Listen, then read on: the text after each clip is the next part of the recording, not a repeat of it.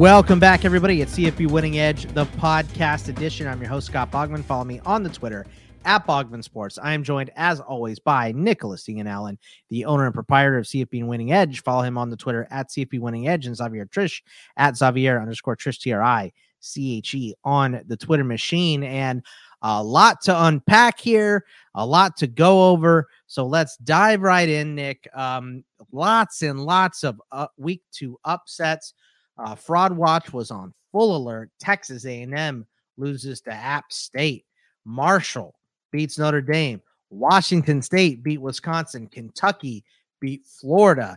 And, I hate that it's a what-if game.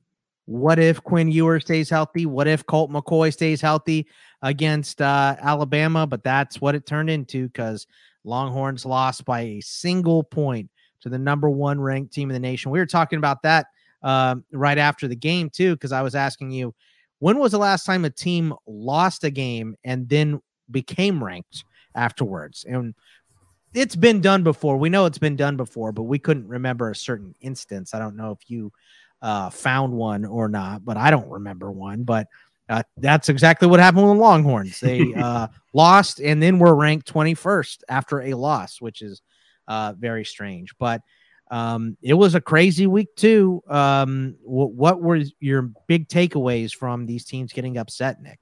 Well, I think from beginning to end, it was one of the most entertaining days of college football in my recent memory. I mean, we had 6 different overtime games, 2 of those being top 25 matchups.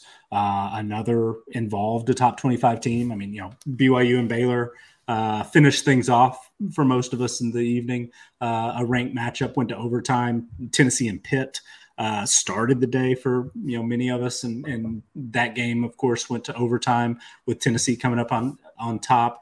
Texas Tech and Houston was a great game. UTSA and Army. I mean, there were so many just exciting games that came down not just to the wire, but into overtime. But of course, number 1 Alabama getting tested by Texas was a lot of fun to watch. Upsets, as you mentioned, Notre Dame going down to Marshall and App State. I mean, huge day for the Sun Belt. It was just basically wall to wall exciting stuff and plenty of unexpected things. Our projections actually did well, which was nice after a horrible week 1. So all in all, it was just a really incredible, enjoyable weekend from a game's perspective. Obviously, the big news with Nebraska parting ways with Scott Frost, it unfortunately for all involved, I think was probably time. But a huge win for Georgia Southern and Clay Helton, who's off to a great start with his new job. It was just a crazy Saturday of college football that is going to be pretty difficult to top anytime soon, I'd say. Yeah, it was great, Xavier, wasn't it? I mean, unfortunately, my Longhorns lost, but it was a great battle, and they look real good. So I guess we'll take the moral victory there. But also, Texas A&M loses, so it was really a great weekend. Losing at home to App State, pay them $1.5 million and right to them is just fantastic. We got Scott Frost out of there, which you and I have been calling for a while. At this point, not that you ever want to see anyone lose their job, but it was just, But when you deserve to, then yeah, it's also ballsy to take that job. I feel like from him, he was sitting pretty at Central Florida, correct, and you're already a legend there. All you can do is tarnish your legacy. That's it. You can't, even unless you win a national championship, you're not going to bring this. You're not going to put anything better on your name than winning a Heisman there. Well, let's not forget, though, sorry to jump in, but that was like the no-brainer home run hire of that cycle. Like I don't blame either one of them. Yeah. He was headed to Florida, right? And then it was like, oh, no, he actually wants to go to Nebraska. Like, he wants to go back home. Right. How could Nebraska land Scott Frost, the hottest coach in the country. Probably could go to 2 or 3 what were considered better jobs at the time. But if you remember, also on paper, perfect. I said the same thing when they hired him. I did say that. I said, look, this seems like a match made in heaven. It's just dicey. It's just dicey for a guy like if Tim Tebow got into coaching, and obviously you started a smaller school, and then he wants to go and coach at Florida. It's not going to be better for you than it was when you were a player winning the Heisman and national championships. It's just not. It doesn't really matter what you do. You're going to be under thumb. You're going to be over criticized. That's what being a coach is. So it's always dicey to go back to the school where you built your legacy and, everything. So it hurt Scott Frost in the long run. Yep. I'm sure he'll get a crack at another small school to bring them back and rebuild them and himself at the same time. But Xavier, not only that, but Fraud Watch completely worked out. Yes. Texas A&M loses. That was fantastic. So your reaction to week number 2 here. Yeah, the Sun Belt, as we affectionately call it down here, the Fun Belt was absolutely that. It was one hell of a weekend for everybody involved. Obviously, Marshall gets an upset victory as well over Notre Dame. And obviously Georgia Southern beats Nebraska. A&M loses to App State. It was a great weekend for the Sun Belt. I don't think there was a better weekend possible unless Georgia State pulls off the upset against North Carolina. Then you're talking about maybe the best for a G5 maybe ever. That kind of weekend to beat 2 AP top 10 teams. Yeah. And then obviously 2 teams that have obviously the gravity of both North Carolina and Nebraska. But on top of that, for the second week in a row, special teams matters. I mean, geez, at this point, I feel like at every level, kickers are just not stepping up to the plate.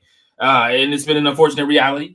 We saw it in the BYU matchup, over Baylor. If they had a better kicker, they probably win that game. It's just, it's an unfortunate reality of the situation.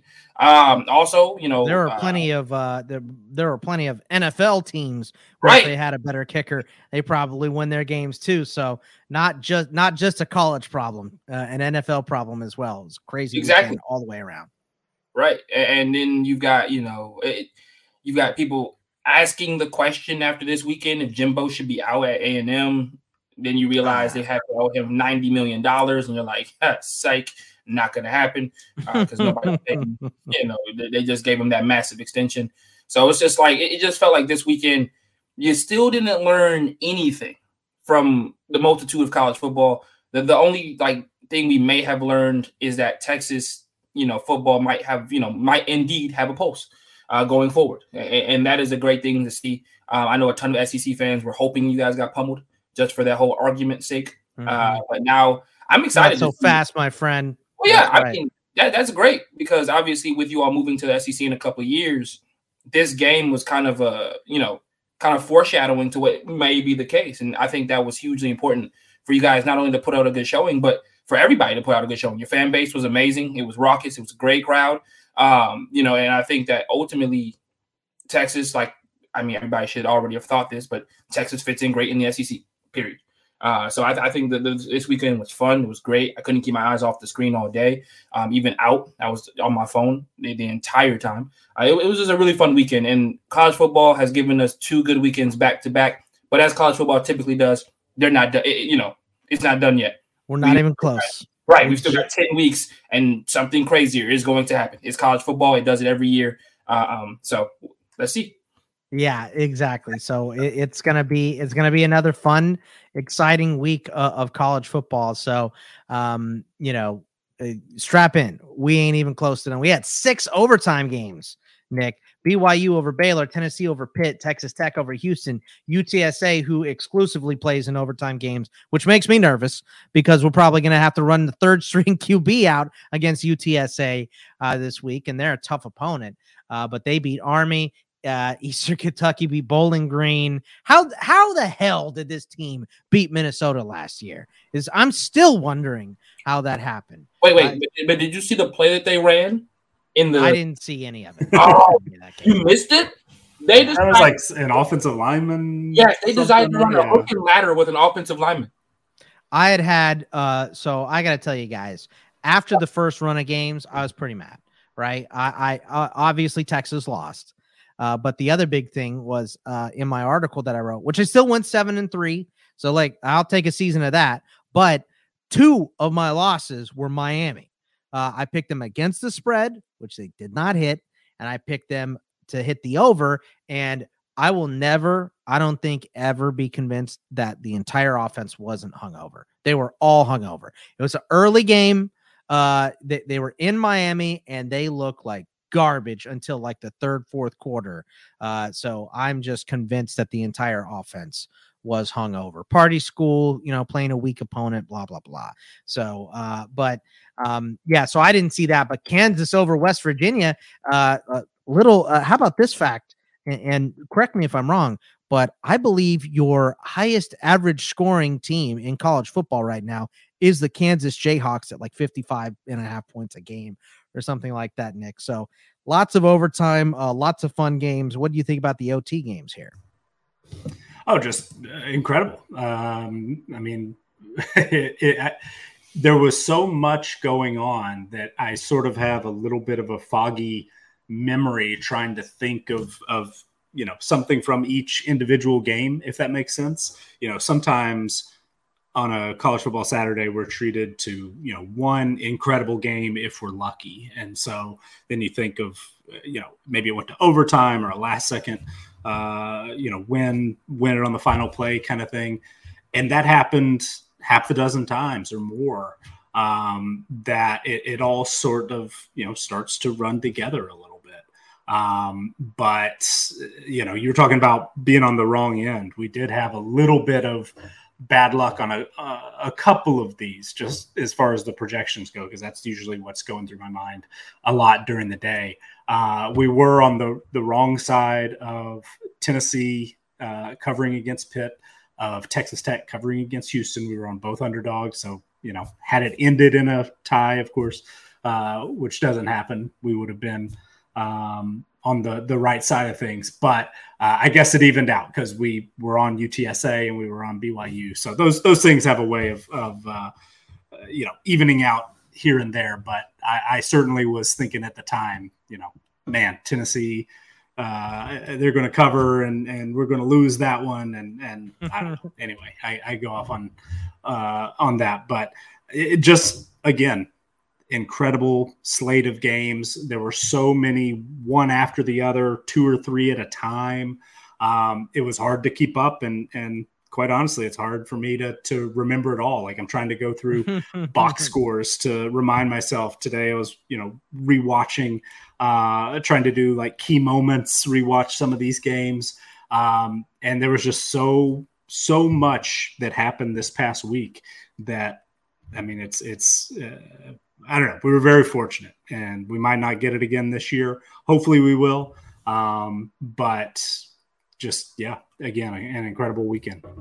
Lots of fun. Xavier, your final thoughts on the weekend. Obviously, Scott Frost being gone should help Nebraska. I mean, it doesn't get easier. They played Oklahoma this week. That's not a fun game. We'll talk about that one too in the week 3 preview. But any other closing thoughts before we put week 2 to bed and move on to week 3? I mean, the overreaction machine is going to be out again this week. I think, last week it was, Anthony Richardson's going to be the first quarterback taken. This week it's going to, I think we also have, some overreactions in some other ways. Now I think people are sold that Texas is officially back. I think some people are sold that, Anthony Richardson isn't what they thought he would be, which is a funny narrative to have after what he did in week 1. The Pac-12 looks like USC's to lose at this point. They looked absolutely dominant against Stanford.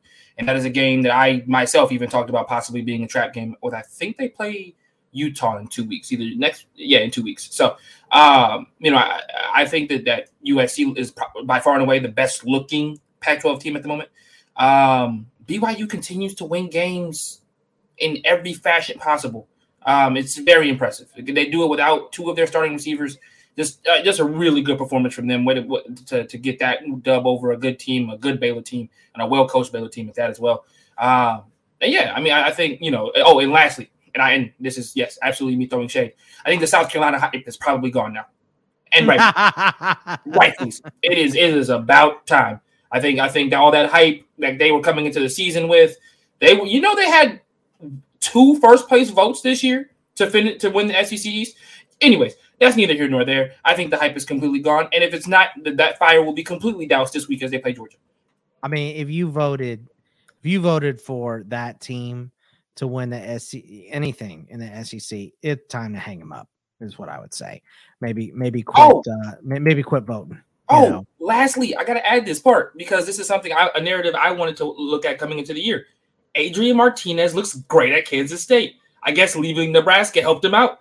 They looked really good against Missouri. Adrian Martinez looks like exactly what we thought he might be for 3 years at Nebraska. I mean, he hasn't been. I tell you what, he hasn't been putting up points in CFF. Not enough to get him on the field because I have him rostered. So I'm gonna go ahead and disagree with you there. I'll say he looks better, but I wouldn't say that he looks great. But Nick, anything else on week 3? You want to touch on any injuries or anything? There are some injuries I think worth mentioning. Quarterbacks, obviously, at Texas, unfortunately, Quinn Ewers went down with a shoulder injury. Hudson Card also had an ankle that he was, playing through, but not sure that he'll be able to give it a go this next week. We will see on that. Ohio State played without 2 of its best receivers, which are, 2 of the best receivers in the country, arguably at least, Jackson Smith and Jigba certainly is. He was out with a hamstring. It sounds like he's expected to play this week, and hopefully he'll be back, close to 100%. Notre Dame lost Tyler Buckner to a shoulder injury. He's going to be out probably for at least the regular season, if not the entire year. We had quarterback injuries at Akron, at Ole Miss. Pitt, Keaton Slovis went down right before halftime and didn't return. Sounds like he might be able to come back as well. Dorian Thompson-Robinson went out with an injury. Similarly, I think he's already back in practicing. They were playing an FCS opponent, so probably more cautionary than anything. But pretty long list, and we know that it'll continue to grow over the course of the season. A game that I think will actually not on our list to talk about, but South Carolina lost 2 starters in the linebacker core to season-ending injuries. Also have 3 starting defensive backs that are questionable at best for this week. So going up against the new number 1 in the polls, Georgia, even at home, will be without at least 2 starters on defense and as many as 5. So that's pretty rough injury luck to go in. But a lot of nicks and bruises out there starting to add up a little bit.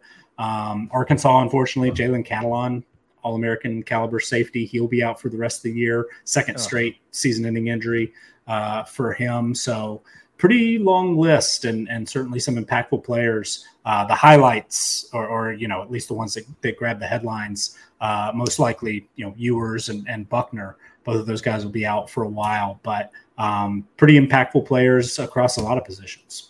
Yeah, I mean, losing that many players, never a good thing, but it is the nature of the beast in football. So not going to be the first week that we talk about injuries. Ain't going to be the last either. So let's head in towards week 3 here and start with a little ranked on ranked action. Miami on the road at Texas A&M, both coming off of poor performances, especially the Aggies losing at home. The official line here is the Aggies by 5.5. We've got it closer to a 4.5 point spread. The official total is 48.5. We have these teams projected to score a little bit more than that at 55.5. So, Nick, your thoughts on Miami at Texas A&M here? Well, I'd argue with you just a little bit that both are coming off poor performances. I mean, Miami obviously didn't cover, but defense played quite well. And defense was fine. They were not hungover. They didn't go to whatever party the entire offense did. Whole offense was hungover. I will never. You cannot convince me otherwise because I watched a lot of that game.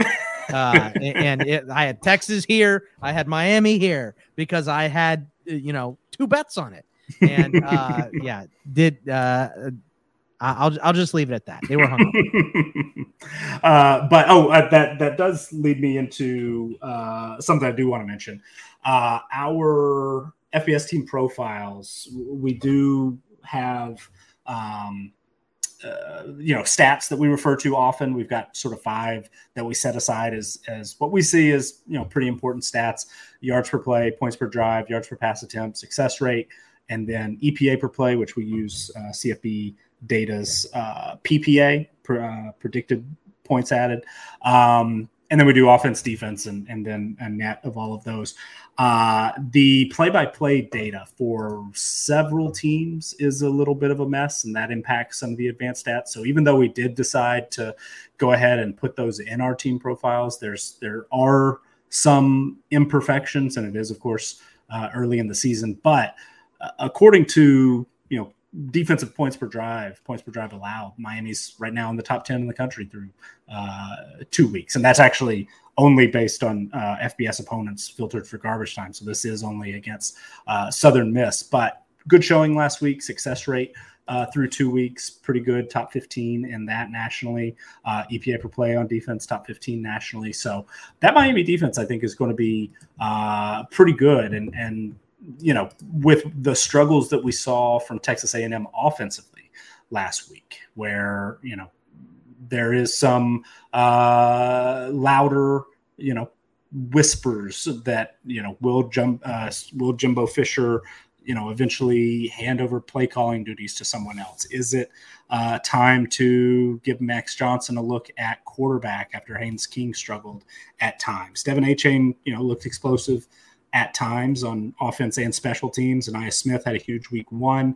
Evan Stewart, 5-star wide receiver, is going to be, a potential superstar, but had a big fumble in the game, last week, and that was detrimental. So Texas A&M might be struggling a little bit to move the football again, but both offenses, obviously, as you mentioned, Miami a little slow to get going last week. So this could be a bit of a defensive struggle, our projections, because we do, we're not using all 2022 data. Obviously, it's imperfect as it is, but we use a lot of, past data at this point in the season. So we're on the over pretty big. We have it projected at 55.5. That seems unlikely to me at this point. Our final score prediction is 30-26. We do have Miami covering, but I would not be at all surprised if this is more of a 21-17, 2017, something in that range. Points will probably be at a premium, and both these teams do have the ability, or at least the talent, to run the football. But both defenses are going to make that a little bit of an issue. And so I would expect a low scoring game, a close game. But it will be, I will be interested to see, will one of these offenses take a step forward after Miami's slow start and Texas A&M's struggles throughout the entire game of their upset loss. So big test for both offenses especially, but should be a competitive game, and I would expect a chance for both defenses to shine. Xavier, what do you think of this one? Do you think that Miami is going to have enough to go on the road and win? I mean, Texas A&M obviously is going to be laser focused after losing to App State last week. So how do you see this one playing out? If Haynes King is the starting quarterback for this team, A&M has no shot of winning this ballgame. I'm because I was completely honest with you. He does not look like he has the command of the offense that he should in year 2. He looks like a little bit like he just is a little overconfident in what he wants to do running the football. I know Jimbo in game 1 against Sam Houston one of the things that he hit on why Haynes was a starting quarterback was because of the fact that he had an element of running. But listen, at this point, it feels like he's just using it because he's got nowhere to go. And unfortunately, unless it's A-Chain, he really doesn't look like he has a comfortability with any of the rest of the receivers. And yes, defensively, this is a team that can hold, Miami to 21 points, 24 points, something or rather. My problem is can A&M put up enough points to compete? And right now, their offense has not looked great. It sputtered mightily against App State, but it wasn't even prolific against Sam Houston in some respects.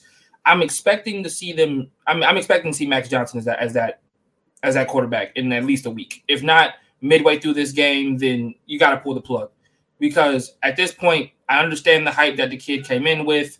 I understand his what was promised of him before he got injured last year. He just doesn't look like he's made any strides. And obviously, when you're rehabbing for a full year, that can happen. But also, you've got games to win. And right now, you still haven't lost a game in SEC play, so you're fine. But, I'm not looking forward to watching Haynes King be the quarterback of that team any further. And I know Jimbo, that leash has got to be extremely short. When you're looking at Miami, I love Travis Van Dyke. I think he has a really good future. Or Tyler Van Dyke, excuse me. I think he's got an excellent future ahead of him. My biggest question for him is, can he be just a little bit more confident in his throws? Also, he's got to be better with his progressions.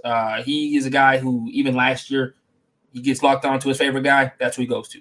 And to their credit, A&M's defense has been better, or has been good this year. I just don't think it's been enough so far, obviously. And for me, my biggest not their fault they lost that game. No, absolutely not. Right? You give 17 points to a G5 team, you should win that ball game. Period. Like there's no qualms or questions about it. You should win that ball game if you give up only 17 points. Especially when a couple of those were having, especially with having the time of possession that A&M didn't have. Right? App State had 45 minutes of possession. So that defense did an excellent job holding that team to 17 points when App State had the ball for almost for 3/4 of the game, or 80% of the game. So I kudos to A&M's defense. It'll be interesting how good they really are this week against a little bit more of an explosive offense. And I'm expecting Miami to try and stretch the field, try and get to some of those corners and see if that's where they can exploit these guys. Because up front, I don't think it's going to happen. They look very stout, especially against the run in that ball game. So I'm looking at Miami to win this game. I think they just have a little bit more explosiveness offensively. They'll come with a couple of more plays that'll end up winning them the game. I've got this final score 24-14, especially if Haynes King is still the guy out there. I just don't believe in that A&M offense at all. It feels like it's A-Chain and nobody else. That offensive line was bad in the softest way I could put it. So I just don't see them putting up more than 14 points in this ball game. And Miami just is going to find more ways to score. Yep. And I bet you they will be nice and focused. I think coming out and stinking it up in the first half really will help them get on the right path here. So we'll see. But we move over to the next game. Number 11, Michigan State on the road against Washington. The spread here is Washington by 3.5.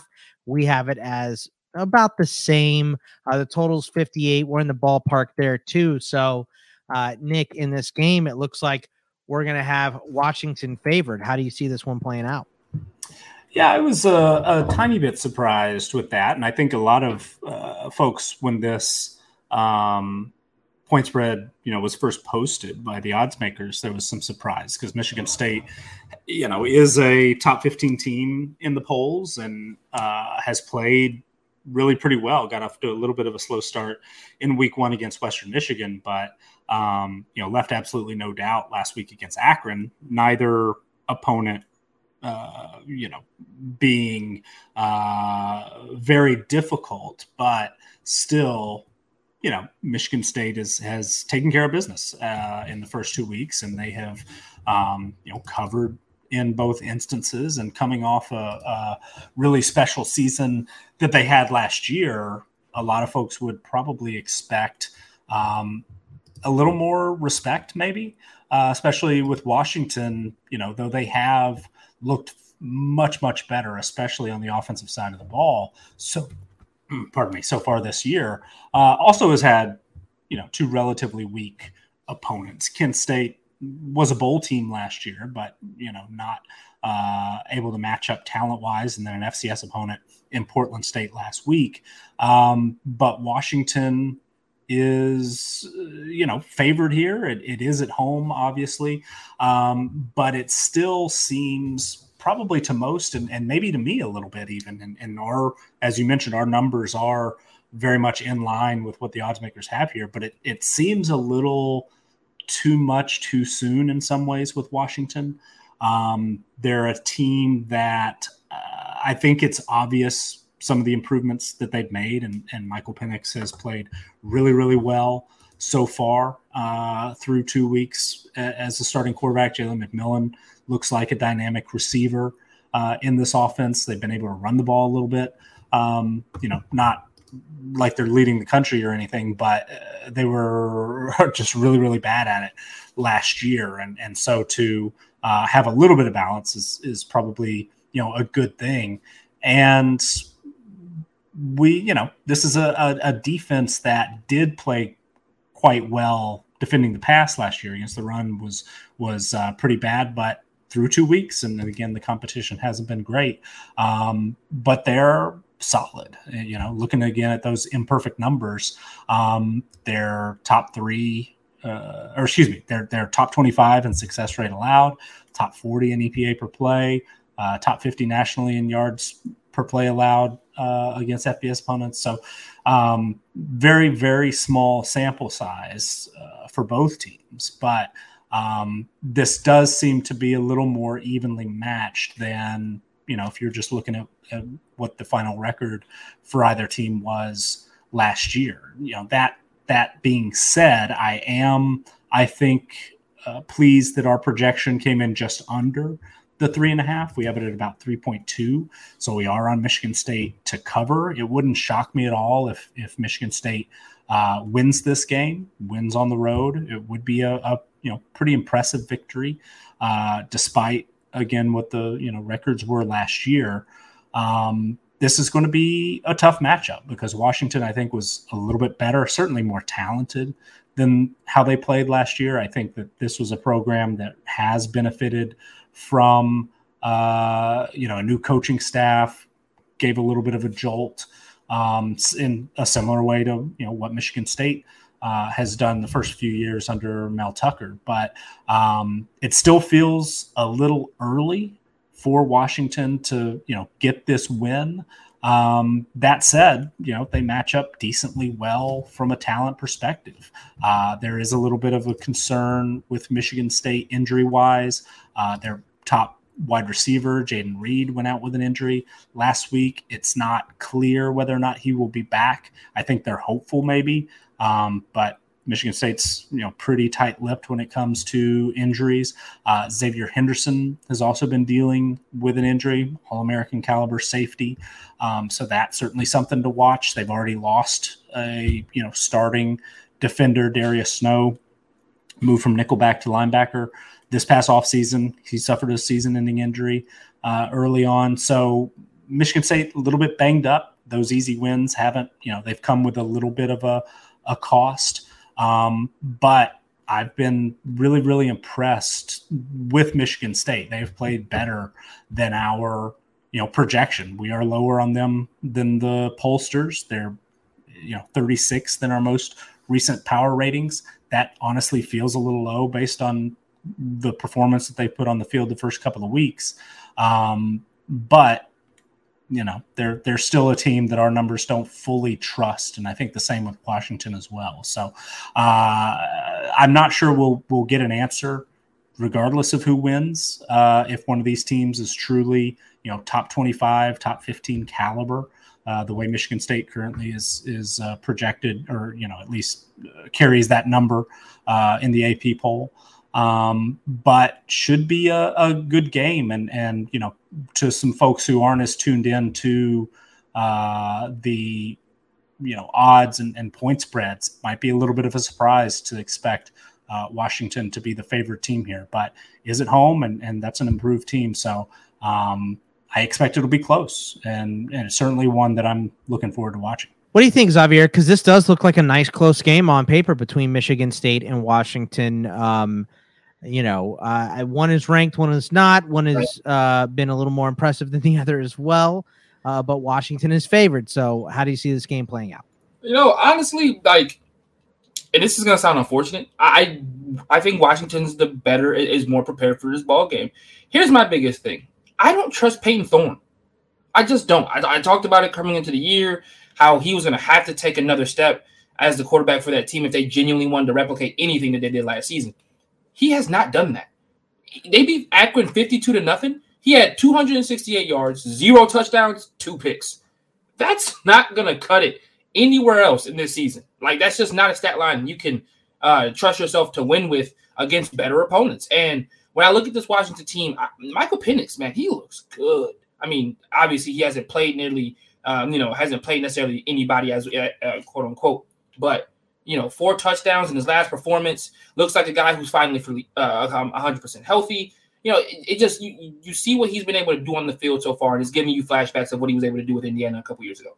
And that could not be nothing but good for Washington going forward. I said last year their biggest worry for me was Dylan Morris. He's no longer the quarterback there, so my confidence for them has gone way up. I mean, just way up. And so I think that this is a team who, you're absolutely right, Nick, underperformed mightily last year, but I don't necessarily think that's 100% akin to the talent that they have. I think this year they show that they're a way better team than they were last season. And I think they show in this game that, they're going to be a force to be reckoned with at least. They might ruin a season here or there. And I think they start with Michigan State this weekend. They put them on notice. I didn't put Michigan State in my fraud watch, but the more I'm talking about it, I probably should have. Because Peyton Thorne just genuinely worries me as a quarterback right now. He just looks like he hasn't been able to take that next step. And I said that about a couple of quarterbacks that have to take that next step if they're going to really, replicate anywhere what they need to or be a double-digit win ball club. He was on that short list, and so far, not so good. Yeah, I understand that. So you're going with the Huskies then, huh? Yep, I think also obviously with them being at home, I think that gives me a push there as well.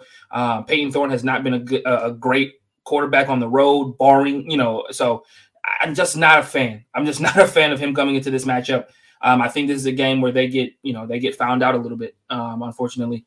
They run into a team that has a lot to prove. I mean, they got one heck of a chip on their shoulder, if anybody in the Pac-12, because of the performance that they put out last season. So I think they go ahead and get that chip off, started with this game this week against Michigan State. All right, we go over to the next game. Another interesting game here. Texas Tech on the road at number 16, NC State. The line is NC State by 10. We have it in the same range. The total is 55.5. We're on the over in terms of that by a handful of points here. But Nick, this is an interesting one. Texas Tech looked great against Houston. They won at home. It was a very good game too, a double OT game. A very, very fun one to watch. What do you think about this game? NC State, they struggled against ECU in week 1. I'm not sure what to think of them. Devin Leary's kind of been hot and cold so far. So how do you see this Texas Tech versus NC State game playing out? I mean, at this point, I think our projection and the odds makers are pretty close to what I would expect. Between a touchdown and 10 points seems about right for NC State. This game is at home. I absolutely agree that they didn't look great in week 1 against East Carolina, but perhaps it was a little bit of a wake-up call. I didn't watch the game last week against Charleston Southern, but when you win 55-3, probably not too many major errors, probably a good crisp, clean game I would expect for the most part. Texas Tech got a big win. They certainly were tested, obviously were taken to overtime, but probably was a win that built confidence, little momentum, head into this week and this road trip with an expectation that, they can go and get a win, that they can beat a top 25 team, because Houston was in the top 25 last week. They, took care of business at home. Now they'll just have to go on the road and do it. Donovan Smith has looked really, pretty good, filling in for Tyler Shuck, who's been out with a shoulder injury, missed last week, was injured in week 1. But Smith is, taken over in a lot of ways, is a more dangerous quarterback, because he does have the ability to really hurt opponents on the ground. And NC State is a experienced, solid defense that is going to have its hands full with Smith, with a deep receiving core that is, we expect Miles Price to be the go-to guy. And last week he certainly showed up. But they've, already seen some things from Fungi and from Jerron Bradley in week 1. Last week, Nehemiah Martinez, had a strong showing.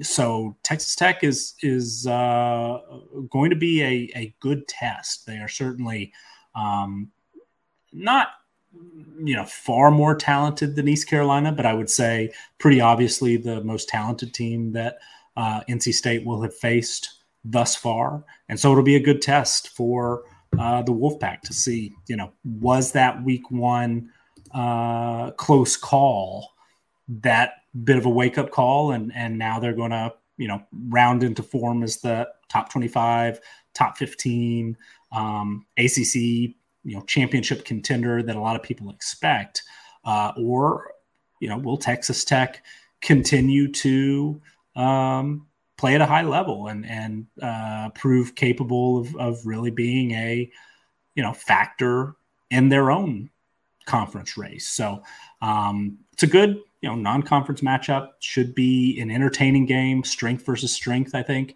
in a lot of ways, though that Texas Tech defense is actually a lot better this year than, one of our memories of Texas Tech defenses being in recent years. They do have one of the best edge rushers in the country, potential, first round candidate in Tyree Wilson, certainly a name to know. Keyshawn Merriweather had a big game last week. I believe he was on the PFF team of the week, so graded out really, really well. Secondary is experienced and deep. So this Texas Tech team is a little more well-rounded, probably than a lot of people assume. And, that I think will offer a pretty good test to Devin Leary and that NC State offense that they're still, struggling a little bit to find playmakers on the offensive side of the ball. Or at least that's the question that we had coming into the season. But they're, this will be that opportunity. This will be a good test. And I think that 8 to 10 seems about right. Our projection does have Texas Tech covering, but just barely. Our final score predictions 35-26. At first glance, that seems a little bit low, but as I mentioned, that Texas Tech defense I think is a little bit better than at least we might give them credit for, just knowing the name and seeing the helmet. You think Texas Tech usually gives up some points, but 2 solid defenses with some offensive playmakers as well. So should be a fun matchup, and I think Texas Tech will be like I said before, a good test, but one that NC State probably should win and should win by a touchdown or more. So that 35, 28, something in that range, I think seems about right. Xavier, what do you think here? This is seems like it's going to be a fun game. Texas Tech and NC State. Texas Tech probably a little bit better than I thought they were. Watching them against Houston, because that was another game I had a bet on. Got the hook, won it by the hook. Pitt screwed me on the hook the week before, nice. But I won by the hook in this game. Not nearly as much money as I lost on Pitt, but This was a fun one to watch that went into overtime against Houston. That's a good squad. Right. Yeah. They're playing another good squad this week. It's on the road this time though, and a tougher matchup. So how do you think this one's going to play out? Yeah, I mean, you look at. I think this is a Texas Tech team I feel confident in right now. I think when it comes to NC State, I'm still waiting for a couple of for Devin Leary to put together that performance. Now, I'm not going to count the Charleston Southern game. I'm not a guy who kind of reads into that all too much, unless like what I did with Payton Thorne, you're just really, really bad or really underwhelming in your performances. But with him, I'm waiting to see him put together that kind of game that has all the NFL scouts so excited about what this kid could possibly be. And maybe it is this week that he puts that together. I'm just not 1,000% sure. And even in the Eastern Carolina game, they rely on their running game a lot to get them the big, the big decisions were not with him having the ball in his hand. So I'm a little bit concerned about that one. I love what Texas Tech showed last week in that game. They showed a lot of fight. Texas Tech is one of those teams that if you let them hang around, and Scott, you know this better than anybody, they're a team that has. Yes, thank you, Xavier. Appreciate that. I was saying that because of your Big 12 fandom, not necessarily because of anything they've done in Texas in the recent years. They're a team that can and will beat you, and I think this week, I love their quarterback. I think he has a dynamicism that they're going to have to prepare for. And him being possibly the leading passer and leading rusher of that team is something you've got to plan for. And I think he's going to really give them a lot of fits. Holton Ahlers gave NC State a ton of fits on the ground. He not only did he throw for 211 in that game, 274 in that game, but he also was, East Carolina's leading rusher with 48 yards in that game. So he gave them all types of fits. Their secondary, and that being NC State worries me a little bit. CJ Johnson and company kind of got away with what they wanted to in that ball game. And that kind of concerns me a ton when you're talking about the type of receivers that Nick, alluded to earlier, and more importantly, the confidence that they have in those receivers, especially after last week. Yeah, I thought that, what East Carolina's entire intention was that whole ball game was to go 50-50. And that we're just going to be better athletes and better than you on the edge or on the outside, excuse me. So I'm going to pick Texas Tech here. I think that NC State wins. If they win this game, it'll be because Devin Leary, goes out there, has a 285 and 3 touchdown afternoon, and really shows everybody why he could be a top 20 pick, or just a first round draft pick in general. But for me to say that he has to put that kind of performance together for them to win, just a little bit too concerning for me. So I'm going to go with Texas Tech here. Yeah. All right. It's going to be an interesting one. I could see, this is one that I will not touch with my money. I can tell you that much because I see paths to both of these teams winning this game. So I probably won't be touching it. And if I did, I would take the points with Texas Tech as well. Penn State, number 22, Penn State on the road against Auburn. Penn State, a 3-point favorite in this one. Looks like we actually have it. What is that, Nick? Is that Penn State by 2, or would that be Auburn by 2? This is one of a handful this week that we've got. Our projections say the wrong team is favored, and I am. Do our projections know that Auburn just barely beat San Jose State last week? They do. Okay. Don't put a ton of weight on that.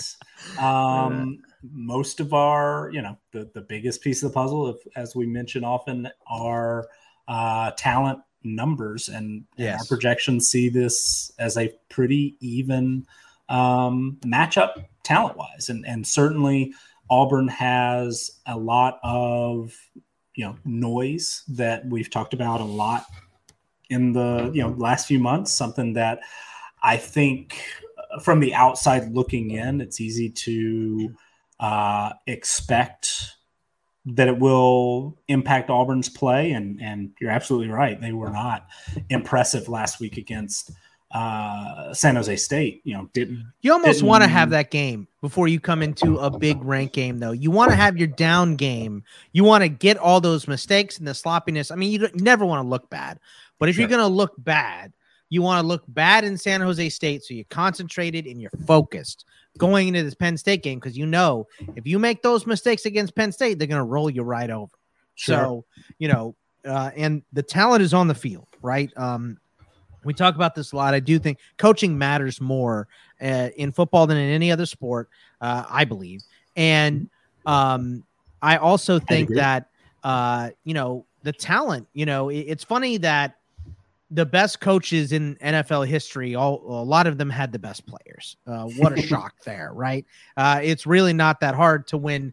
I shouldn't say it's not hard, but it's an easier path to win 6 Super Bowls when your quarterback is Tom Brady than if it was Carson Wentz. You know what I mean? I'm just these are not hard 1 + 1 = 2 statements to say, but when you look in terms of talent, SEC should slap the taste out of most teams' mouth, regardless of school name, because they get a lot of talent in this conference. Most of the big time talent goes to the SEC, and Auburn is a prominent team in the SEC. So most years on paper, the most skilled team between Penn State and Auburn is going to be Auburn. But it just doesn't always add that way up on the field.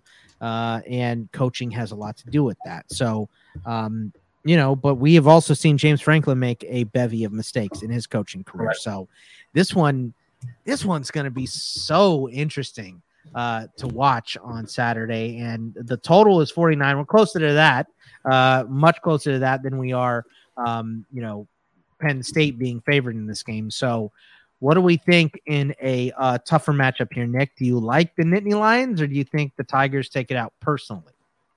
Well, so, our talent numbers on this matchup are pretty even. Both are right around, high teens, top 20 in our roster strength numbers on both sides of the ball. Auburn certainly has some questions. I mean, you wonder how the job situation and the noise surrounding the Brian Harsin offseason, how that will bleed over into the on-field product. But Penn State is a team that has underachieved in the last couple of years. So they're not, immune from that sort of thing as well. This game is at Jordan-Hare Stadium. That's where the 2.5 points comes in, pretty well. If this were a neutral site game, we'd have Penn State favored by about 0.5 point. But being at Auburn, we do have that adjustment in there. And I think that, there's a little bit of buzz. There's some speculation. I know one of the Auburn captains mentioned that he'd like orange jerseys, and who knows if that'll happen, but that seems like a silly thing maybe to even bring up. But, players get excited for things, uniforms and things that haven't happened. And there's it's a little added layer of intrigue and excitement that may or may not, mean anything at all. But it's very possible, in my opinion, that Auburn is a little bit of an underrated team because, Brian Harsin is on the short list of, now that Scott Frost is out of the way, who's the next guy to get fired? And it may very well be Brian Harsin. Maybe Auburn, puts together a losing streak and it isn't sustainable. It's not going to work out. But also, despite last week being a little bit of a lackluster final result, as we talked about in the preseason, with obviously the exception, and it's a big one, of the quarterback. We haven't seen great play out of TJ Finley. But elsewhere, Auburn is, got very few, at least roster personnel question marks. They've got a solid running back duo, Tank Bigsby and Jarquez Hunter, one of the better 1-2 punches in the SEC. They've shown, I think, a little bit of growth at the receiver position this year. The offensive line, not spectacular, but decent and certainly experienced. The defense, I think, when we mentioned in our team previews, I think the defense has the potential to be a top 10 defense nationally. They haven't really been tested so far this year. And in, the early stats, they're playing at like a top 40, top 35 level, but talent wise, I mean, there are some single digit numbers in those unit rankings. some, very close to top 10, and every level of the defense is top 30 talent wise. I think that there's a chance that Auburn is just being, slightly underrated. Penn State, like I mentioned, has underachieved at times, but they look like they've taken a little bit of a step forward. They were able to find a way to beat Purdue, and then last week against Ohio, it wasn't 55-0, but the end result was never really in doubt. They played a pretty clean game. We saw our first, real big game from Nick Singleton, the 5-star true freshman running back. Next, probably big star of the Penn State offense. Sean Clifford has looked, decent at times. We've got a little bit of a peek at some other really talented players, freshmen as well. Drew Alar is, knocking on the door, trying to take that job away from Clifford. That might help elevate his level of play. Clifford's to try to hold off that quarterback, but we've seen some good things early from Mitchell Tinsley, the transfer wide receiver from Western Kentucky. Parker Washington, of course, is there. Penn State is a little bit banged up at the tight end position, but sounds like they're hopeful to get Theo Johnson back after he's missed the first couple of games. They've also had a little bit of injury concerns in the front of the defense, the defensive line, because Azard was out last game. But Penn State similarly, and no shock to anyone here, has very few major question marks personnel-wise as well. Quarterback certainly has some room for improvement, much like Auburn. I will say, I forgot to mention, Auburn has done a couple of things early this year, getting other quarterbacks involved. Robbie Ashford has played, added a little bit of a different element of athleticism, and they've done some interesting things. I don't know if you guys saw that, like jet sweep triple option play they ran against Mercer. Mm-hmm. They had two quarterbacks on the field. They handed off to Ashford coming across and then ran an option. Pretty sweet, just one play. I think they had a couple, and it sounds like there's more in the playbook in that package. We'll see. But yeah. Anyway, so this is a pretty evenly matched game. It would not surprise me at all if it plays out very similar to how it did last year. Close game and Penn State comes out on top, or close game and the home team comes out on top. But this is one that our projections do have Auburn as a very slight favorite. It's the biggest, edge of the main games that we're talking about today in our projections. A lot of ours are very close to what the odds makers have. But it's just, a couple of points on the other side. So we expect it to be a close game, expect it to be a relatively low scoring game. Our final score prediction is 27-24, 20-17. I think is certainly within the realm of possibility. Another one that I think maybe we're just a little too high on our projection, probably going to be a defensive game more than an offensive game, but should be a close one, should be a good one.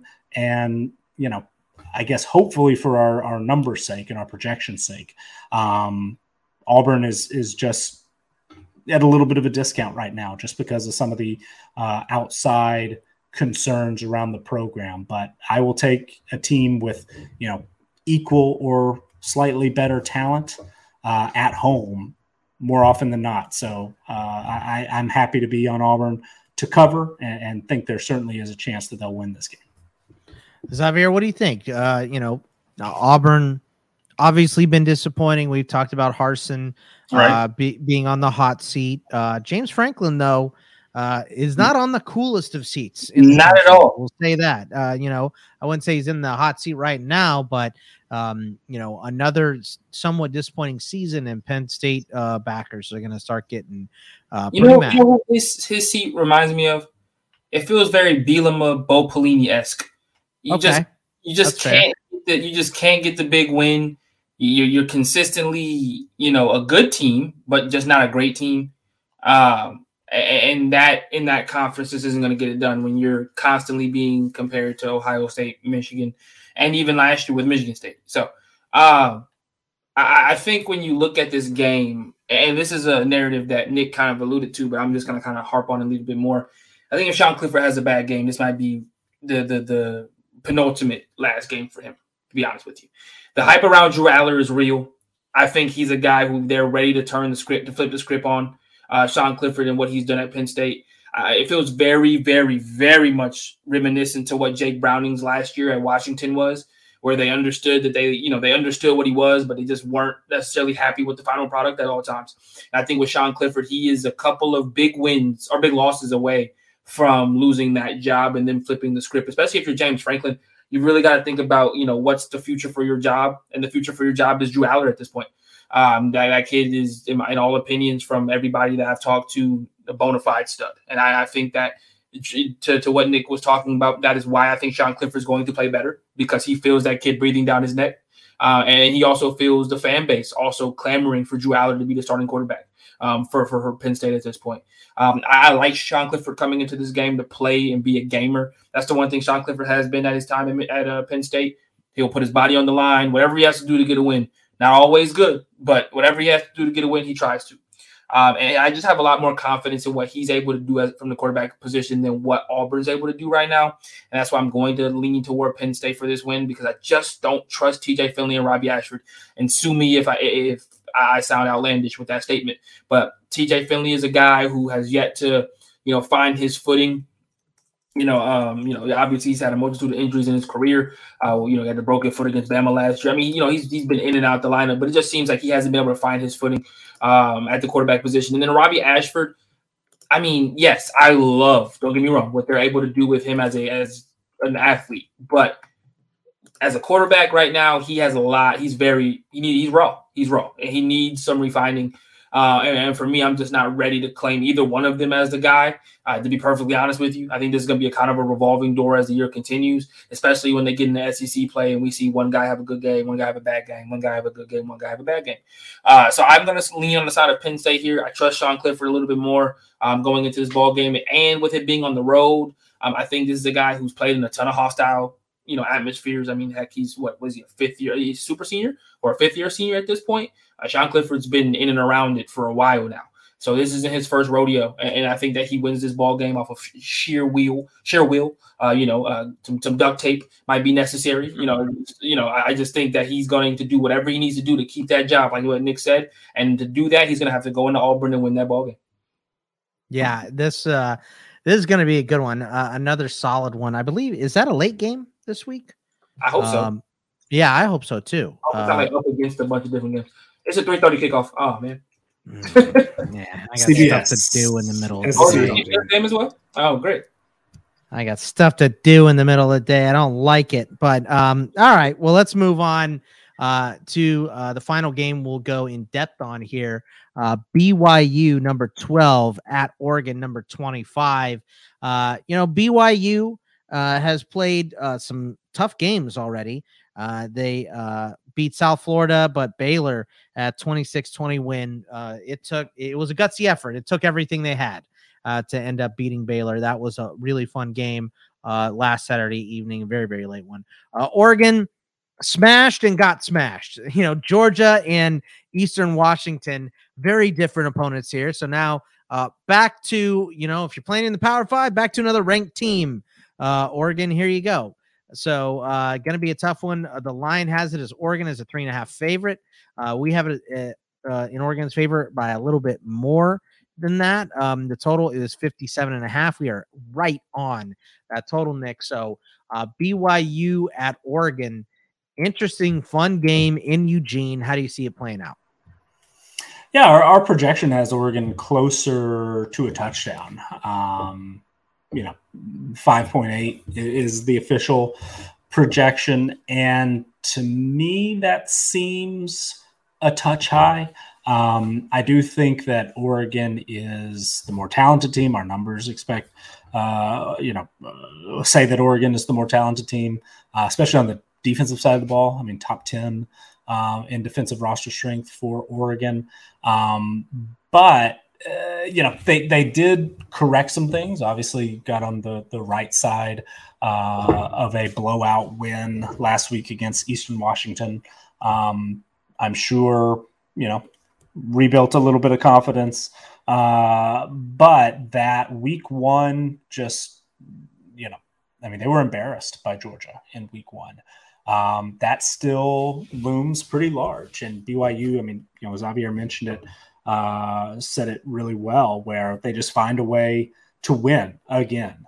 And so this seems like a game where Oregon is going to have to scratch and fight and claw to win. And, they do have home field advantage, obviously. They do have, at least on paper, slightly more talent, but they, have a fairly new coaching staff. And the only time that they've played a team with comparable talent, they were just absolutely manhandled. Oregon's got a 5-man running back rotation. You would kind of like for them to have somebody step up. Bo Nix was hot and cold the first couple of weeks. Will he be able to build off of last week and put this offense in a position to be successful against a BYU defense that I think is improved? Certainly the numbers were not good last year, but they're off to a decent start so far this season. And last week against Baylor, played tough. Did some good things on the defensive side of the ball. There will be some concern, will BYU get Gunnar Romney and Puka Nacua, or one of the two, back? Certainly, Chase Roberts had a big game last week, but you'd love to have your top two wide receivers, or at least one of the two, if you're BYU, because that Oregon secondary is quite talented. They've recruited really, really well over the last few years. And though it's a fairly young unit, guys like Jamal Hall, Steve Stevens, they brought in a couple of transfers who are going to be playing, some important snaps. It certainly, if you're BYU and you're hoping to go on the road and pull off this upset, beat another top 25 team, build that, dare I say, playoff resume. They're, going to need to be able to stretch the field. They're going to need to have all the weapons at their disposal to really feel like they're going to be able to go out there and put it to Oregon. So I would, if I were BYU, if I were on, if our projections were on the side of BYU, I would feel a whole lot better if I knew that they were, healthy coming into this game. But I don't honestly have a great feel for Oregon. And so I don't necessarily love that we're on Oregon to cover, but, hopefully third game in a new coaching staff, heading into the start of Pac-12 play, maybe some things are finally working themselves out, getting a little more comfortable, and then perhaps building off of last week's performance. Our projection of 32-26 again seems maybe a touch high, maybe a 28-24, probably a little bit better, 27-24, something in that range. I would expect, or I think that it's very possible this game plays out really similarly to last week's BYU Baylor game. For our sake, for our projection's sake, if the home team comes out ahead again, we'll be happy about that. But I do think that this will be another close game.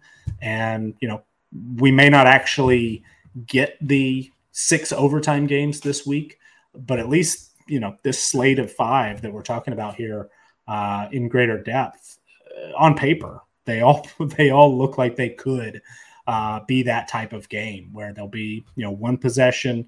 Either team, I think, has a really, really good chance of winning. And certainly there might be a blowout or two. Things don't always, work out quite like how we project them. But this should be another of those games that could come down to the final play, could come down to a field goal at the end to win it. And, we think that, or at least our projections say that Oregon will be that team, but it certainly could be BYU. I think they are good enough to win this game. And part of that is, that result 2 weeks ago for Oregon. It's difficult for me to trust them to take care of business against a team that does find ways to win like BYU does. Xavier, I mean, Nick's not wrong to say he doesn't have a good feel on Oregon, because we've seen them blow out an FCS team and get smashed by Georgia. So we don't know where they stand in between here. So this is a tough one to pick against a good BYU team that is a little nicked up. So what do you think of this interesting BYU versus Oregon game? My question is if Baylor hits their field goals, are we talking about BYU in the same light? I'm not 100% sure about that. And for me, when I look at this game, I go, okay, cool. Bo Nix has had his Bo Nix game. Now it's time for the Bo Nix redemption arc. Like, he's got to put together a performance today, or just today, this weekend, or, there's going to be a lot of questions around whether or not his transfer to Oregon was the right decision. And, I'm not going to say they're going to move on from him from quarterback position, but definitely he's got to be a question mark there. I think, with it being at Autzen, I'm a little bit more comfortable picking Oregon in this matchup. I just think Baylor's a little bit too beat up. BYU's just a little bit too beat up coming into this matchup. I think, they got away with it last week, but they were also at home. The crowd was raucous. They had everybody behind them. That helps. That helps a ton, especially when you're fighting, when you're fighting with, one hand tied behind your back in some respects, which is what they looked like last week, with their injury report, and it just got deeper. And so I think going into Autzen, that's one of the better atmospheres in college football. If anybody's ever been able to go. It's a great time. And I just think that this is one of those games where Bo Nix is able to have a little bit of a coming out party against a good BYU team that I think fully healthy, I'd be leaning more BYU, but 2 weeks you beat ranked teams like, being as beat up as they are, that would just be extremely impressive.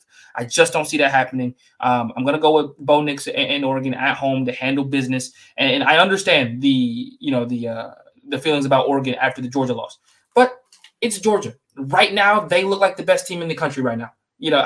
So I just think that, we can only pull from so much when, Georgia, and now, they play obviously South Carolina this week, but Georgia just so far has probably had the biggest statement win of any team in the country as of right now. So I'm not going to look too much into it. Also, Georgia just has Bo Nix's number. He's never beat Georgia. So I just think that this is a different game, a different atmosphere for Bo to kind of, right the ship a little bit. And by getting a ranked win over, like I said, a good BYU team, injured or not, it will go a long way in endearing himself to the Oregon faithful.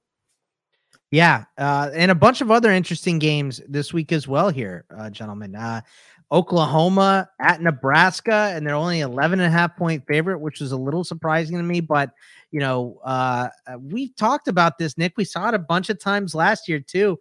When a coach gets fired, the kids either rally around the new coach because they know that was the right decision, or they come out flat. It's hard to know which is which here. So there's some talent, obviously, on this Nebraska team. I would say not as much as Oklahoma, obviously. So this is an interesting line. We also have Fresno State at USC. USC is a 13-point favorite. High over there at 70.5 is an interesting one. We talked about how UTSA only plays in overtime games. They got Texas possibly down to the third string quarterback. Texas is 11-point home favorite in that one. Kansas, your college football, your FBS leading scorer on the road against Houston. Houston is a 10-point favorite in that one with an over 62.5. And Ole Miss on the road at Georgia Tech are 15.5-point favorites. So some interesting games here, Nick. Any of them you want to talk about or, walk us through here?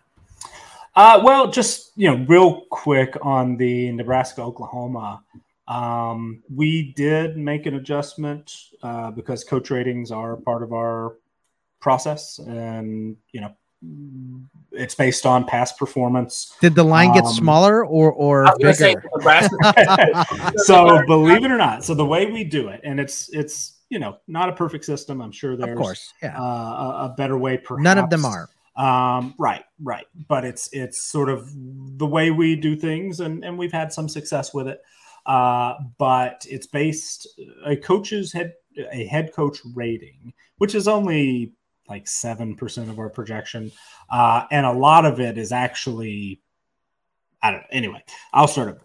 The head coach's projection is based entirely on team performance ratings, and we do have a database of historical team performance ratings. A lot of advanced stats go into that.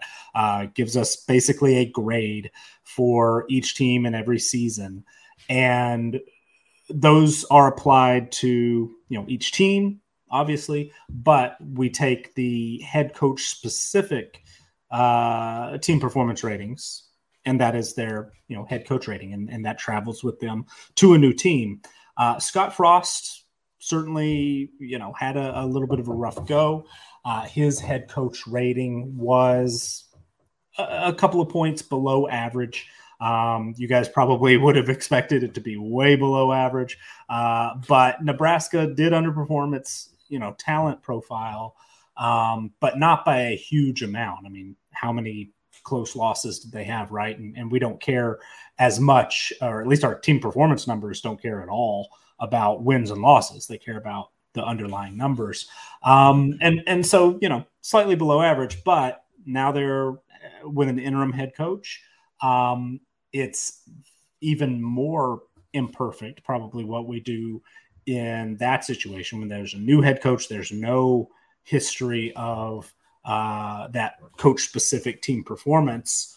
We give sort of a generic rating, and so actually went with a lower rating for his name just escaped me. Mickey Joseph, right? He came in from LSU. Yes. He's the interim head coach there at Nebraska now. So there is, I don't have specific numbers to back this up, but it seems to me that the week after a head coach's changed, you do get a little bit of a bounce. But we're not expecting a huge one. Our numbers already had this projected a little bit closer than that 11.5. So we do have Nebraska expected to cover. Oklahoma should win it. But if there really is a bit of a bounce, and Mickey Joseph has got a reputation as a great recruiter, seems to get along really well with players, perhaps they rally around him. Perhaps there is a little bit of a coming together and sort of rising up that Nebraska could go with. That's a lot of speculation on my part, but it's certainly possible. But anyway, we do have Nebraska expected to cover. I don't necessarily know what to expect. I don't have an argument really one way or the other on that. The one that's actually a little bit more interesting to me is the Fresno State at USC.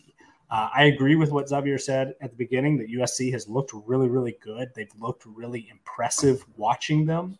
But Bill Connolly, of course, one of my favorites and an influencer,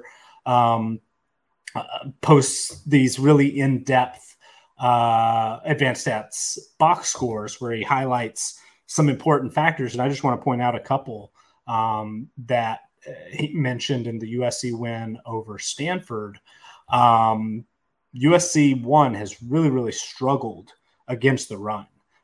They rank in the bottom 12 in the country in rushing success rate allowed. They have allowed a ton of explosive runs as well. And their defense has really, really been leaning on big plays and turnovers. And I'm going to read this verbatim, what he wrote here, pointing out that USC won the turnover battle 4-0 in the win over Stanford. And in 2 games, USC has created 2.3 expected turnovers and 8 actual turnovers. Turnovers are worth 4 to 5 points on average in field position value. So that's 23 to 28 points worth of turnovers luck in 2 games. Certainly made quite a difference in this one. But also, when you rely on turnovers to make, big plays and set up short fields, that's what Iowa was doing all last year, right? And they rose up to top 5 in the country. Then they got exposed.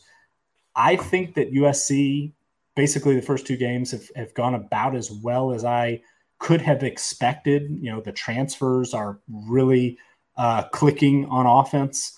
And some are making some plays on defense as well.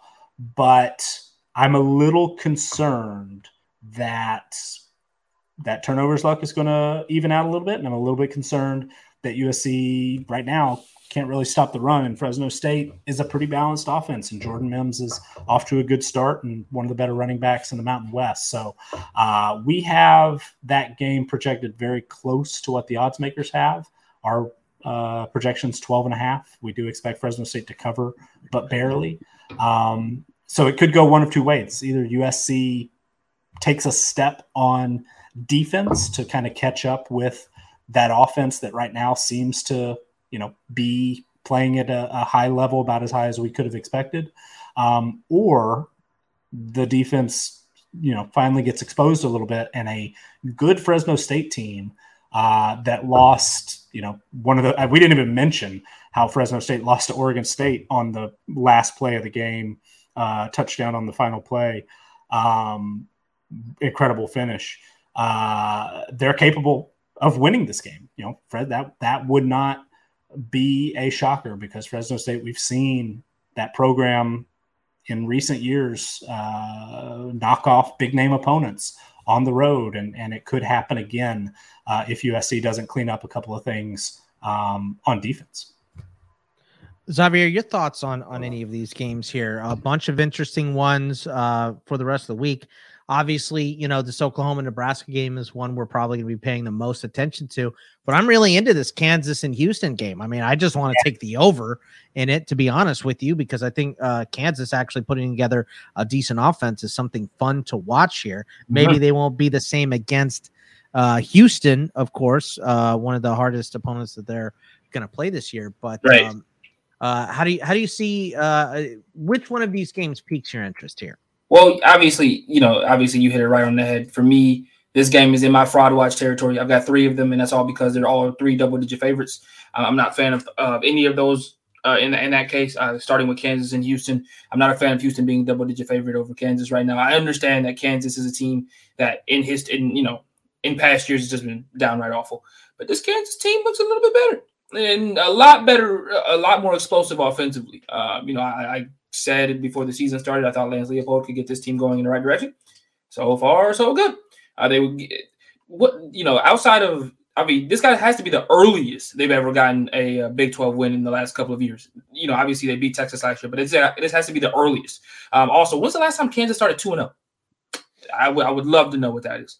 But yeah, so I really like Kansas to cover that 10-point spread. Another one for me is UTSA at Texas. Nick already alluded to it. Texas is down possibly to their 3rd string quarterback. UTSA is one heck of a ball club. I understand that they're 1-1, but they have horses that can go. And I really think this is a team that can go with Texas offensively. Defensively will be a whole nother question. But I do think they have enough, in the stable to possibly, hold on to this game and cover that 11-point spread. And then lastly, Georgia Tech and Ole Miss. And I know that one sounds a little crazy, and I understood it when I put it down that it might sound a little bonkers for Georgia Tech to be on that list after getting beat by 31 to a Clemson team that offensively is challenged in some ways. Here will be my argument. Georgia Tech defensively in that game was much better than people will give it credit for, because ultimately Clemson put together, I think, 2 scoring drives in the last 6 minutes of the game to bolster that score. That game was a lot closer than what people will give it credit for. And Georgia Tech's defense was immensely better than a lot of people will give it credit for in that ballgame. Secondly, along with Haynes King, Jackson Dart is on my fraud list. Don't like him so far. Haven't thought he has put together a resume yet for me to feel confident in him. And I think Georgia Tech can rattle him a little bit. Not a ton, but a little bit. Enough. Georgia Tech's also at home, which I think will bode well for them. If this was in Oxford, it'd be a completely different question. And I think, at the end of the day. You said Haynes King, but you meant Jackson Dart, right? Yes, I did. Yeah, no, I think you just dislike Haynes King so much you wanted to throw him under the bus one more time. Well, Jackson Dart, Yes, Jackson Dart and Haynes King are both in that fraud list for me of SEC quarterbacks that I don't believe in. He's on that list as well. So yes, I think that this game also being in Atlanta will help Georgia Tech as well. Being in Oxford, obviously, is a different atmosphere and helps out a young quarterback. And even then, they only beat Troy by 18 points. I think Georgia Tech is a little bit better than what we saw from – will be a little bit better than what we saw from Troy in that ball game. I think they'll be able to cover the 15-point spread that they have.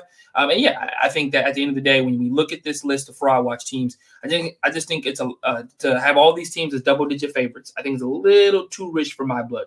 Those three teams were Texas, Houston, and Ole Miss. I think all of them get covered in this week. I'm especially bullish on the Texas one, especially with their quarterback situation, and Houston with coming off of the loss they just had to Texas Tech.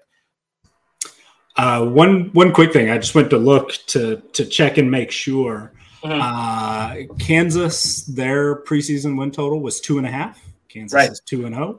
We were on the over, so if they do get this, that'll be. Imagine if they break that by week 3. Right. Now, another one. I just was sort of clicking through the very bottom because remember we were on almost every over except the Navy. We were on under Navy, which that Delaware win helped us. But Vanderbilt, if they take care of business, they're a 3-point underdog against Northern Illinois. But they come in 2-1, and that number was 2.5. So if they're able to pull off a slight upset, then we'll have a chance at booking that over as well. So we could potentially have something to celebrate this time next week if one of those teams gets the job done. I'm going to make you guys feel old for 2 seconds. The last time Kansas started 2-0, I was a sophomore in high school. So what? 5 years ago? 4 or 5 years ago. No, 2011. Guys, thanks, guys. You know what? You called us old. You were a sophomore in high school. I was teaching sophomores in high school. See, there you go. Boom. Yeah, coaching. I will not even say what I was doing. It wasn't. No, interesting weekend. Xavier, who's on Fraud Watch? Yeah, no, I think that I just hit it on just a little bit, and I hate to do this to you, Scott, but Texas, absolutely. I knew it. I knew you were going to say Texas. Listen, it's only because of how hurt you guys at the quarterback position. If it wasn't for, I even believe in Hudson Card a little bit more than I think people give him credit for. I even said it to a ton of friends after Quinn Ewers went down that, listen, Hudson Card is a gamer. He's going to keep them in this ball game. He's not going to lose the game for them. And I think he proved me right with that one. I also believe that Houston should be on the fraud watch this week. I don't trust him as much as I did coming into the year, which hurts me a little bit because I know I came into the year, singing Clayton Tune's praises. And then last but not least, I think Ole Miss. Like I said, I'm not a big believer in Jackson Dart. You're just going to put Ole Miss on there until they prove you right. I mean, they'll prove me right. It's Ole Miss. They're going to prove me right at some point. Like this is a formality, right? The Ole Miss is not going 12-0, so they're going to prove me right at some point. More importantly, though, I just think Jackson Dart up until this point has not been as impressive as I'd like from him to be. And I think Georgia Tech's defense was much better than I think people give them credit for against Clemson. I think Clemson added on a ton of garbage touchdowns. I mean, even Cade got one with like a minute and 30 seconds to go. And I think their defense was a ton better in that game that people will give it credit for. It's also in Atlanta. So I think that helps Georgia Tech's case in this one. So yeah, give me those 3 teams as fraud watching. I think I typically do this. Nick convinces me to add one every episode because of the way he talks about it. So the one I'm adding is Michigan State against Washington. Now, see, but they're a favorite. Can you put a team on fraud watch if they're an underdog? Yes, because not according to your numbers, but according to the college football opinions, I think if Michigan State loses as a top 15 team in the country, people are gonna talk about that being the biggest upset of the weekend. If that is the lone ranked team to lose, could be. There are a couple just in the last minute or two here that catch my eye a little bit. Our numbers are pretty high on Georgia Southern. Like we had a pretty big edge last week for Georgia Southern to cover against Nebraska. We didn't, project that they would win. But one of our biggest edges this week is actually we do have UAB as a favorite, but closer to a field goal instead of 11.5 against Georgia Southern. And that one kind of, that just caught my eye, that Georgia Southern, one of the more talked about teams last week because of the win that ended up getting us our first coach fired. But at least as far as, odds makers go and I guess the market, not a ton of respect yet, even though UAB is a, solid team. UAB itself coming off a loss, upset by Liberty last week, didn't look great. I don't know. That one caught my eye. Any others this week jump out to you guys as somewhat surprising lines or deeper games, I guess, that you'll keep an eye on? Xavier, you got any in particular? I mean, okay, I understand how, and this hurts me a little bit because I understand that I understand it in some ways, and others I don't. I get it. Charlotte has looked terrible in some respects. Oh, so bad. But Georgia State's defense is still not one I feel confident enough for them to be 20-point favorites in the game. I just don't see that I see this game probably being a little bit closer than what I expect. Chris Reynolds is back at practice too, which right. Yeah, I'm not a big fan of that line at all. I'm also not a huge fan of Iowa being 20-point favorites over anybody at this point. Scoring 20 points. Yeah. Right. So, they come into this week 22.5. I get it. Nevada lost to Incarnate Word. But come on. You got to be able to put up that kind of points to be favored by that many points. So, not a big fan of that one either. Worse than that, our total projection in that is 51, which is like what? Yeah, wow. I know.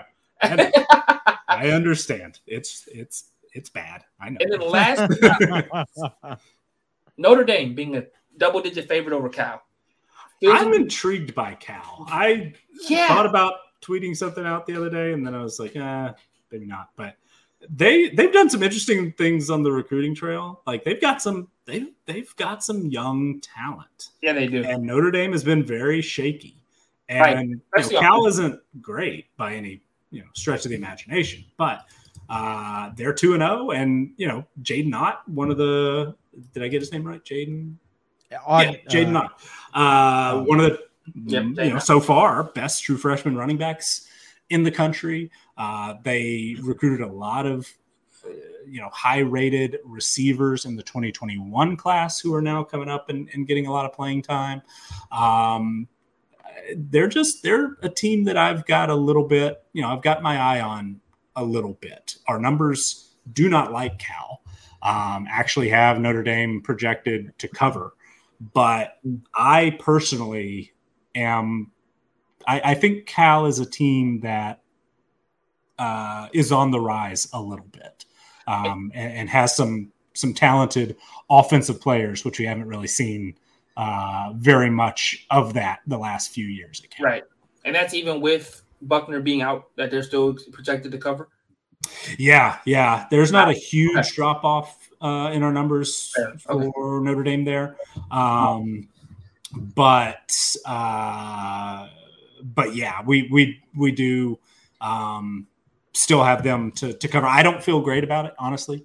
I think a one score game, Notre Dame's got to win close, I think, maybe before they win big, especially against a Power 5 opponent. But we do have them covering just slightly, but I don't have a ton of confidence in it.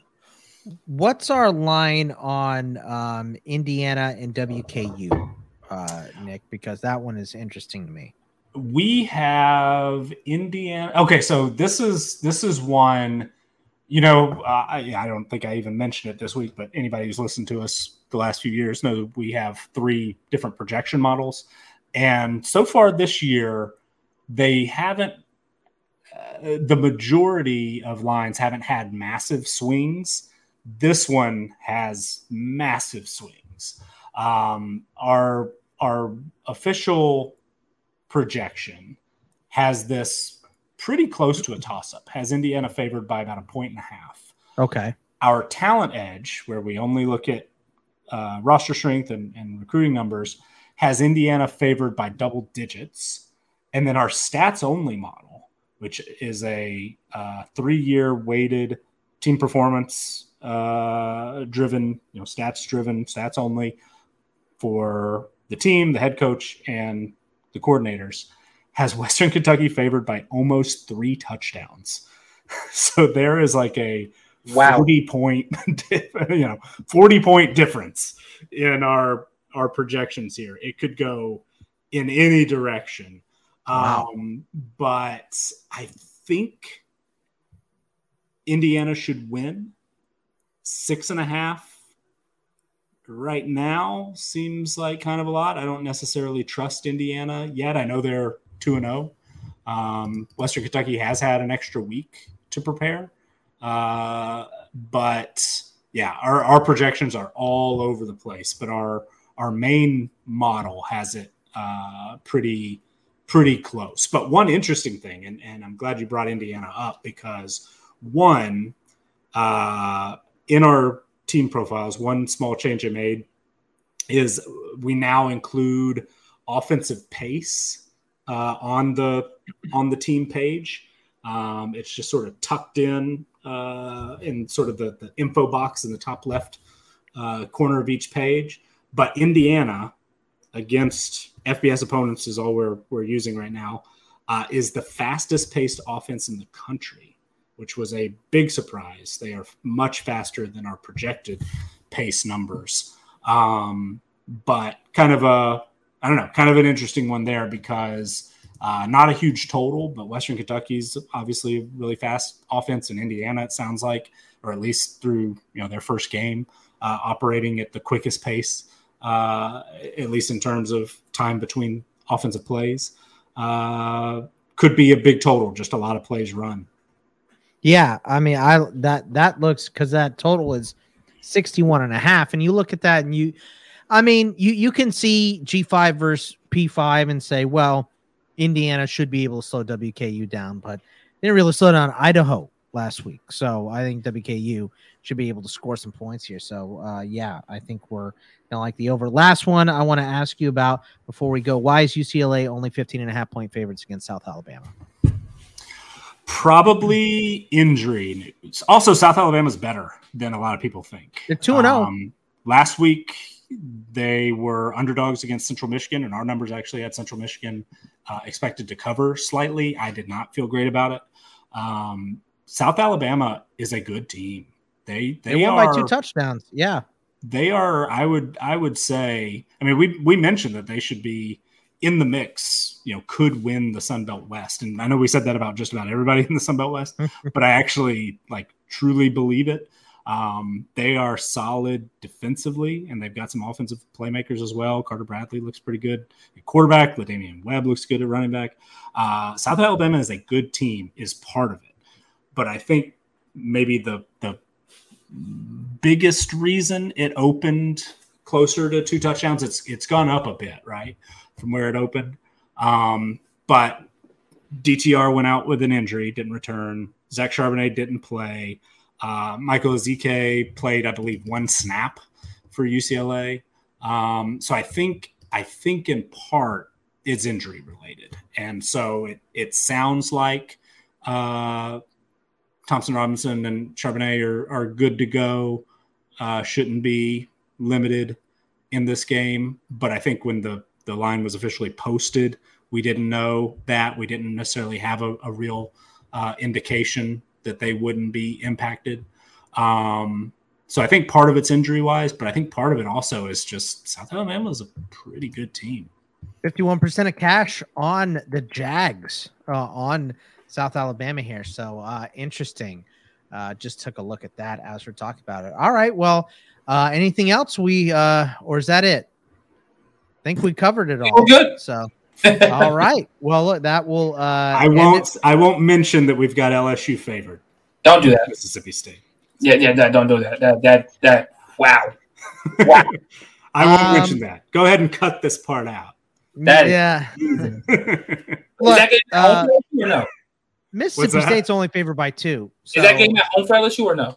It's at LSU. At LSU, yeah. Well, Mississippi State's been good though. That Death Valley's great. Gee, no, I can't do that. Will Rogers looks so good in that offense now. Yeah, no. All right, I'm sorry I asked. All right, so week 2 in the Bucks. We're looking ahead towards week 3. Good luck on all your bets. Remember, you can follow us all on Twitter at Bogman Sports for myself, at CFB Winning Edge for Nick, at Xavier_Trish, TRICHE for Xavier. And we will see you guys next week. Good luck and enjoy it. Thank you to our Patreon supporters for keeping our show ad-free and for funding our wide range of college football analytics projects. Thanks also to Blake Austin for our theme music. To learn more about CFB Winning Edge, visit patreon.com/CFB Winning Edge or follow us on Twitter at CFB Winning Edge.